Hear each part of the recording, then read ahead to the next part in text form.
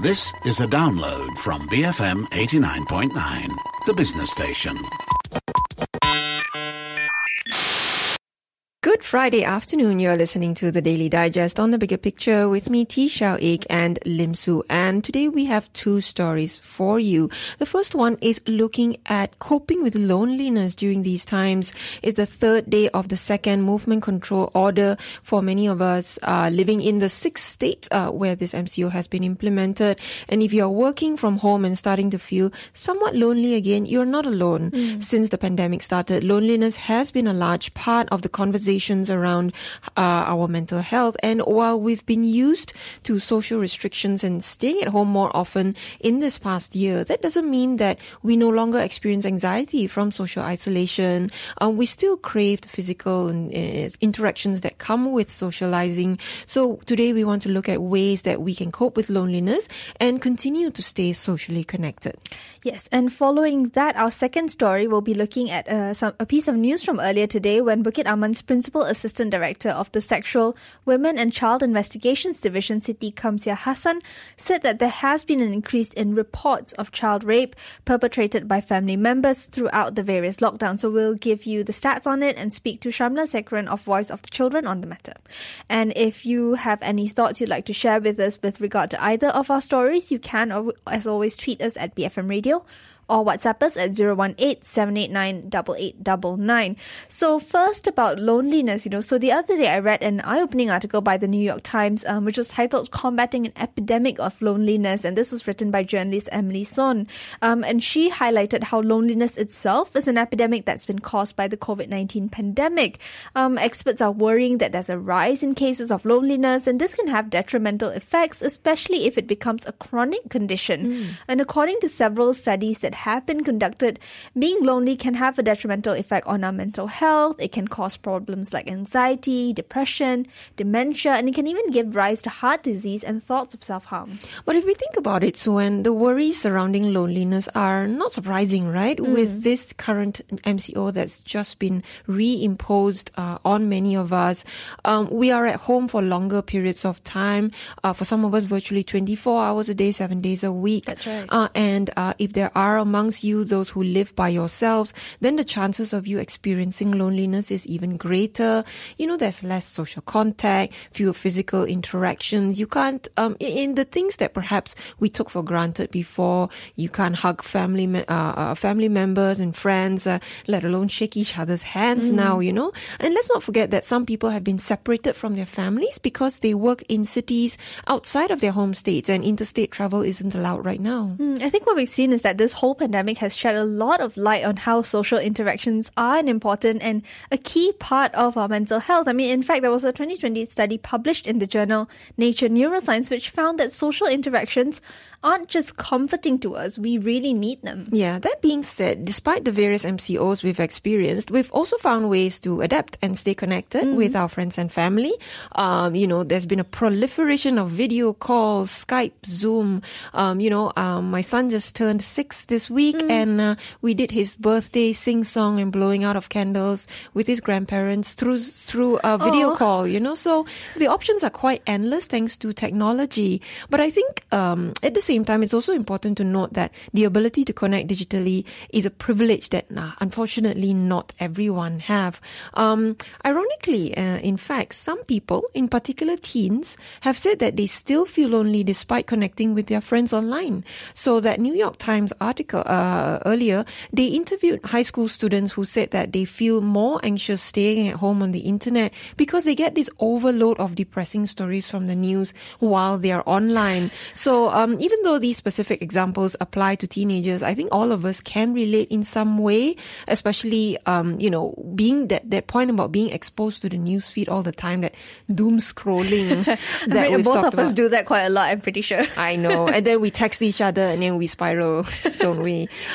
And, you know, if you're doing that a lot, you might feel somewhat isolated because you sort of get too absorbed in all the bleak news that you read about COVID-19. Especially when, for us, right, it's in our job to do that, you know, to keep up with all these bleak news that just comes in every day nonstop, unfortunately. And you just have to know when to switch off, though.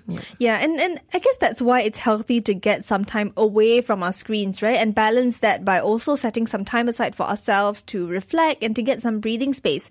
And this reminds me of something that Dr. Eugene T, who's an associate professor in psychology, what he brought up when Dash and Sharmila spoke with him last year. And we're actually going to catch up with him again in a bit. But essentially what Dr. Eugene said was that being alone and having that occasional time for yourself doesn't mean that you're lonely or that you're mentally isolated. In fact, that can be healthy. And separately, Dr. Robert Copland, a developmental psychologist at Carleton University in the US, even says that humans also have a natural desire for solitude, and he even prescribed a term for it, which is called aloneliness versus loneliness. Loneliness, I suppose. Yeah, yes. Not a loneliness. Yeah. You know, so it's important to keep that in mind, to get that balance between having alone time where you take a step back and get some quiet, but also don't forget to stay connected so that you don't actually get into isolation. So to look at ways we can identify signs of loneliness and how we can deal with it during this current MCO, we've got Dr. Eugene T himself, an associate professor in psychology, on the line with us. Thanks for joining us, Dr. Eugene. Before we look at ways to cope with loneliness, how do we actually know if we're lonely? What are some signs we can look out for? Right, so loneliness is an emotion, and specifically it's a feeling that one lacks the quantity and, importantly, the quality in our social connections. So there's a discrepancy, if you will, in the number and the closeness in our relationships with others. So interestingly, if we define loneliness in this way, that also means that we can be lonely even if we know a lot of people. So don't let the number of friends that someone has on their Facebook account fool you into thinking that they are not lonely. They might be individuals who have a lot of contacts, but those contacts and relationships are pretty much at the superficial level rather than being a deep, meaningful connection that they have.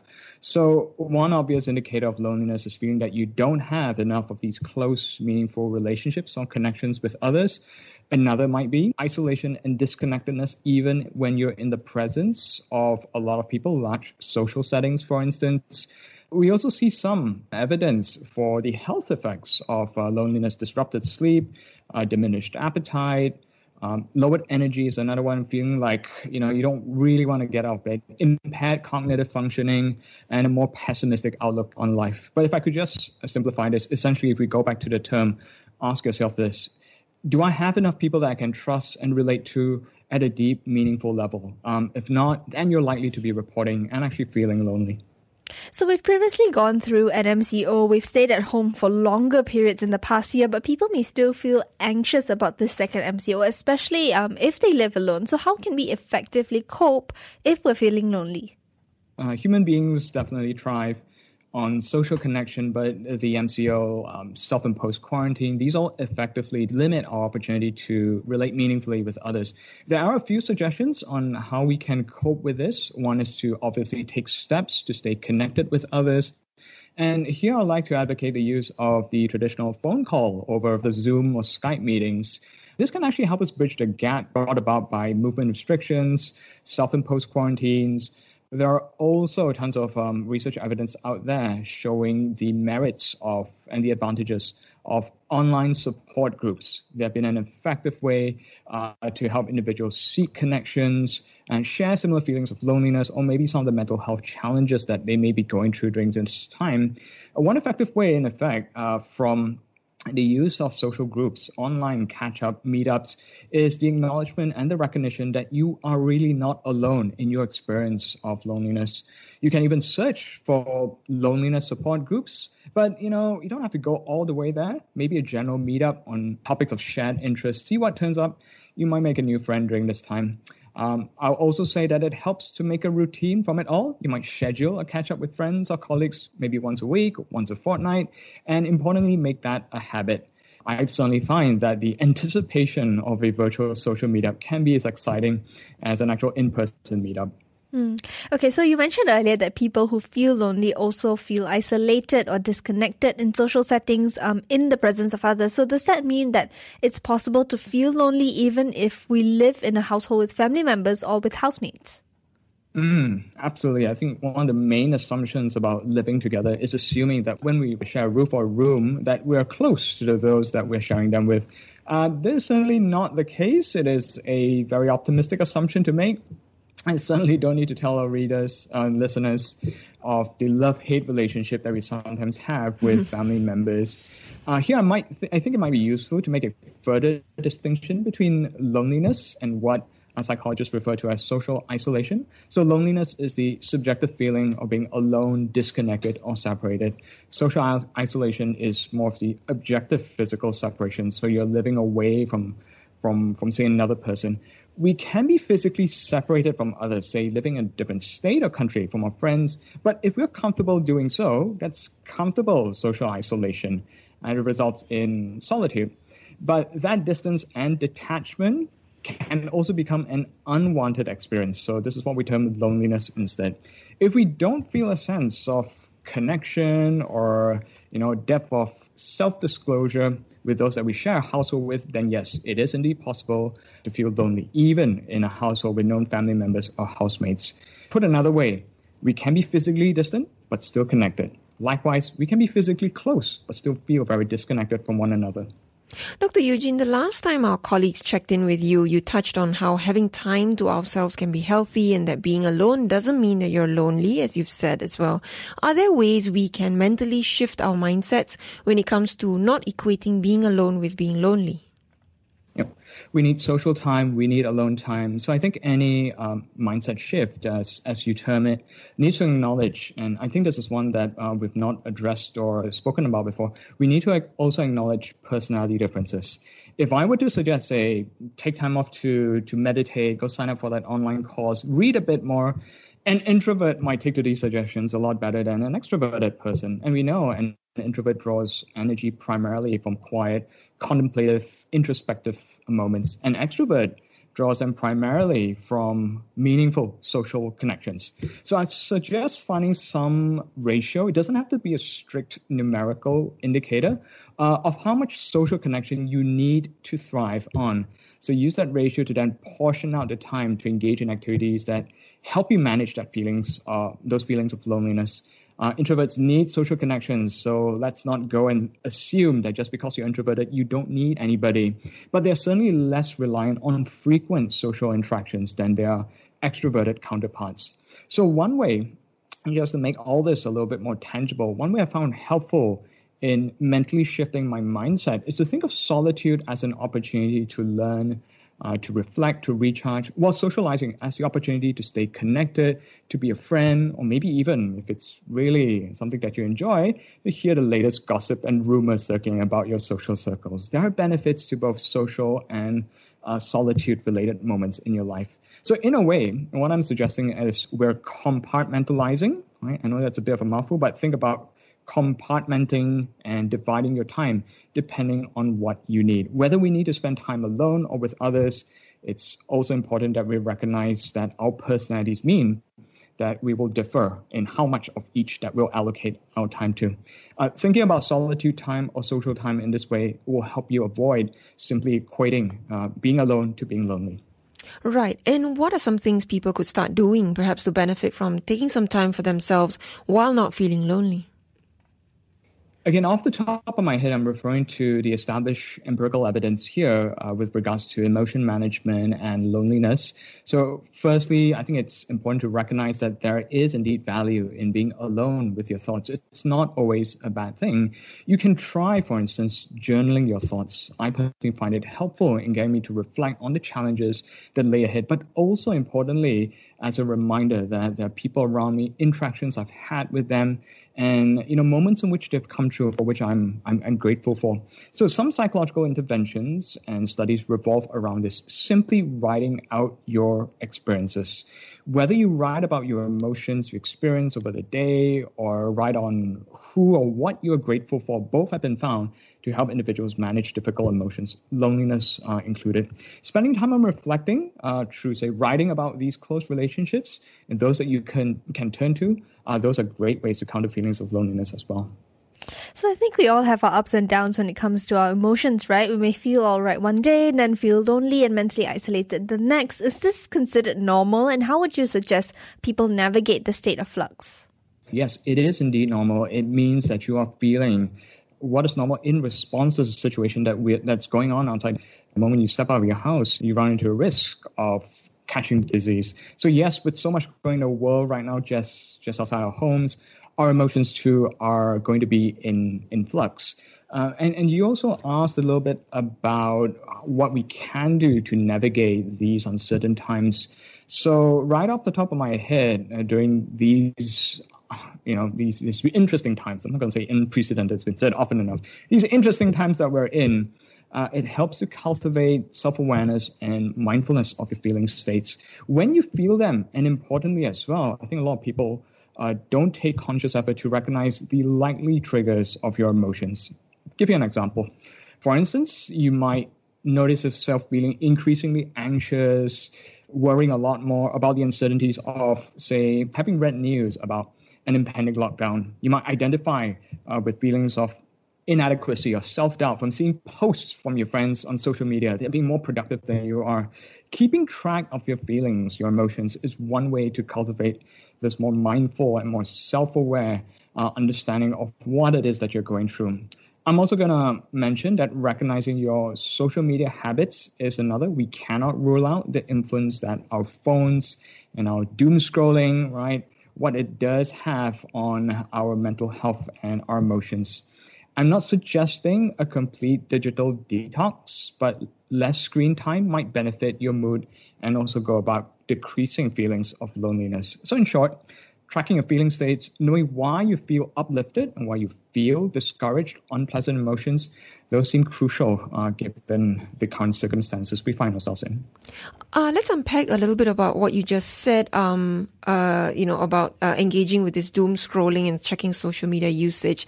It's also interesting to me how you suggested earlier that we give others a phone call to stay connected on top of video calling someone. Are you saying that there are limits to connecting digitally? And how would this relate to the issue of loneliness?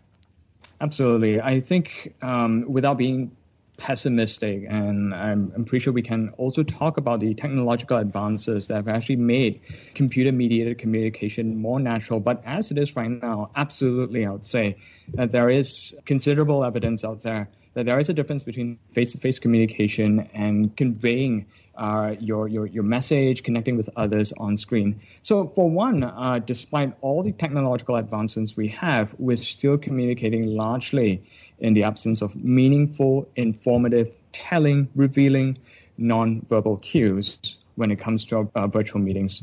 The sense of artificiality of it all also means that we are primarily interacting with screens, not with people.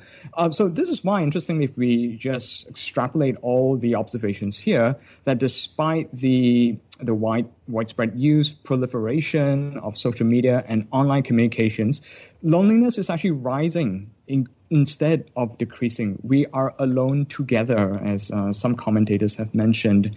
And let's not forget that it's actually hard to sit still for entire online interaction, even if it is a social catch-up. I've seen people actually pick on their fingers, do their nails, even in social catch-up. So distractions from other open windows, apps, you find some fiddling on their phone, along with our limited attention span. So these make online Zoom and Skype meetings quickly tiring.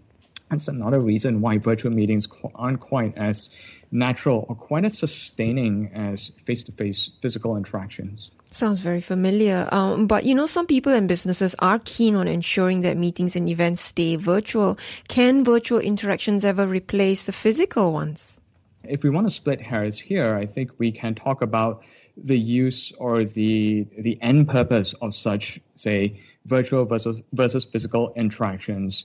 I think when it comes to task-related matters, we're talking more of facts, figures, numbers, presentations, conveying of information that's predominantly one way, then I would say then yes, virtual meetings are here to stay. They're an efficient way of conveying and communicating, updating your target audience. But when it comes to, if we're talking about loneliness, and just want to bring this back to our main topic of conversation here, if we want to connect authentically and meaningfully, almost in a way of saying like conveying and connecting hearts, if you will, understanding the subjectivities of human emotion. And I think as it is right now, I don't know all the technologies out there, but I'm going to say that we're still a way before we can find some form of communication using technology that will allow us to connect authentically and meaningfully as human beings, not through the medium of technology. I'm no tech expert, so I'll say that given the existing technology that we have, maybe not yet, but I'm also fairly optimistic. We've had like trials for some of the vaccines already reached like third stage and being administered around. So I'm going to be optimistic and say eventually it may. You can count on advances in augmented and also virtual technology, virtual reality technologies to bridge the gap between the virtual and the physical.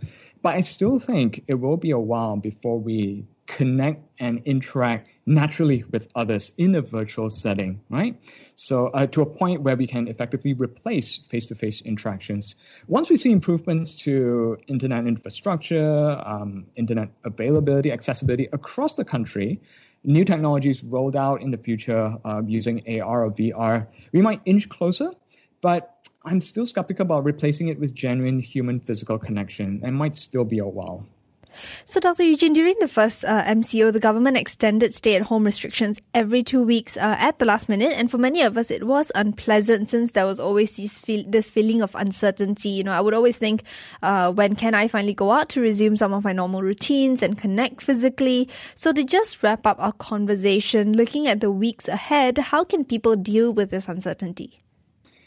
In addition to taking stock of your emotions, I think I mentioned just a while ago, it helps to recognize that these feelings of uncertainty and anxiety are normal. It's your body and brain's natural response to potential threats and dangers in the environment. But the thoughts that you mentioned, the clamoring for certainty, if I can put it, we feel this way because we lack, importantly, a sense of control over our situation. This is why we crave for normalcy, predictability. The assurance of certainty means that we have a sense of control over our environments. And unfortunately, the sense of control has been left behind during our pre-pandemic days. That need for certainty and control explains why our thoughts tend to revolve around what we used to do, the activities that we used to engage in a world, in a time before the virus. As for how people can deal with uncertainty and anxiety, just to extend on journaling, being mindful, cultivating self-awareness, I think it also helps to take this time to realize how stubbornly gritty and resilient we are. Few of us are actually keen to look back to 2020, but if you could just pause for a second, and I run this exercise with a few of my friends and my students as well, pause for a second, look back to the year that has been, list just one thing that has carried you through that last year, right? It might help you realize that you have indeed grown from it, or we've all grown from the experiences that has been in what we've gone through in 2020. It can be a skill that you've developed, a realization that you are now tougher than you often give yourself credit for. It might be the realization that some relationships matter more than others. And while we're on the topic of loneliness, the realization that certain people will be there for us no matter what, right? Come rain, shine, or pandemic. So often we look ahead, and this is just our hopes and our anticipation of when the pandemic is going to be over, when we can go out again with our friends, of course, obviously after getting the vaccine, when the MCO will be lifted. But it pays maybe just every so often to, I think, look back just briefly, just a glance backwards, to remind yourself of how far you've come amidst all the interesting times and experiences we've accumulated so far. On that positive note, thanks so much for speaking with us, Dr. Eugene, and stay safe yourself. That was Dr. Eugene Tee, Associate Professor in Psychology, and he spoke to us about identifying signs of loneliness, how to address feelings of social isolation, and you should understand that having time to yourself is just as important as connecting with others.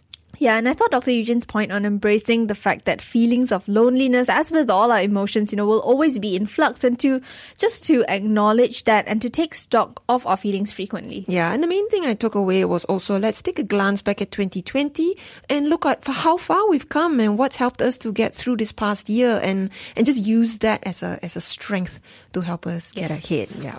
If you have any thoughts, do share them with us. Tweet us at BFM Radio, WhatsApp us at 018-789-8899. We'll go for a quick break, and we'll be back with our second story right here on the Daily Digest, BFM 89.9. Thank you for listening to this podcast.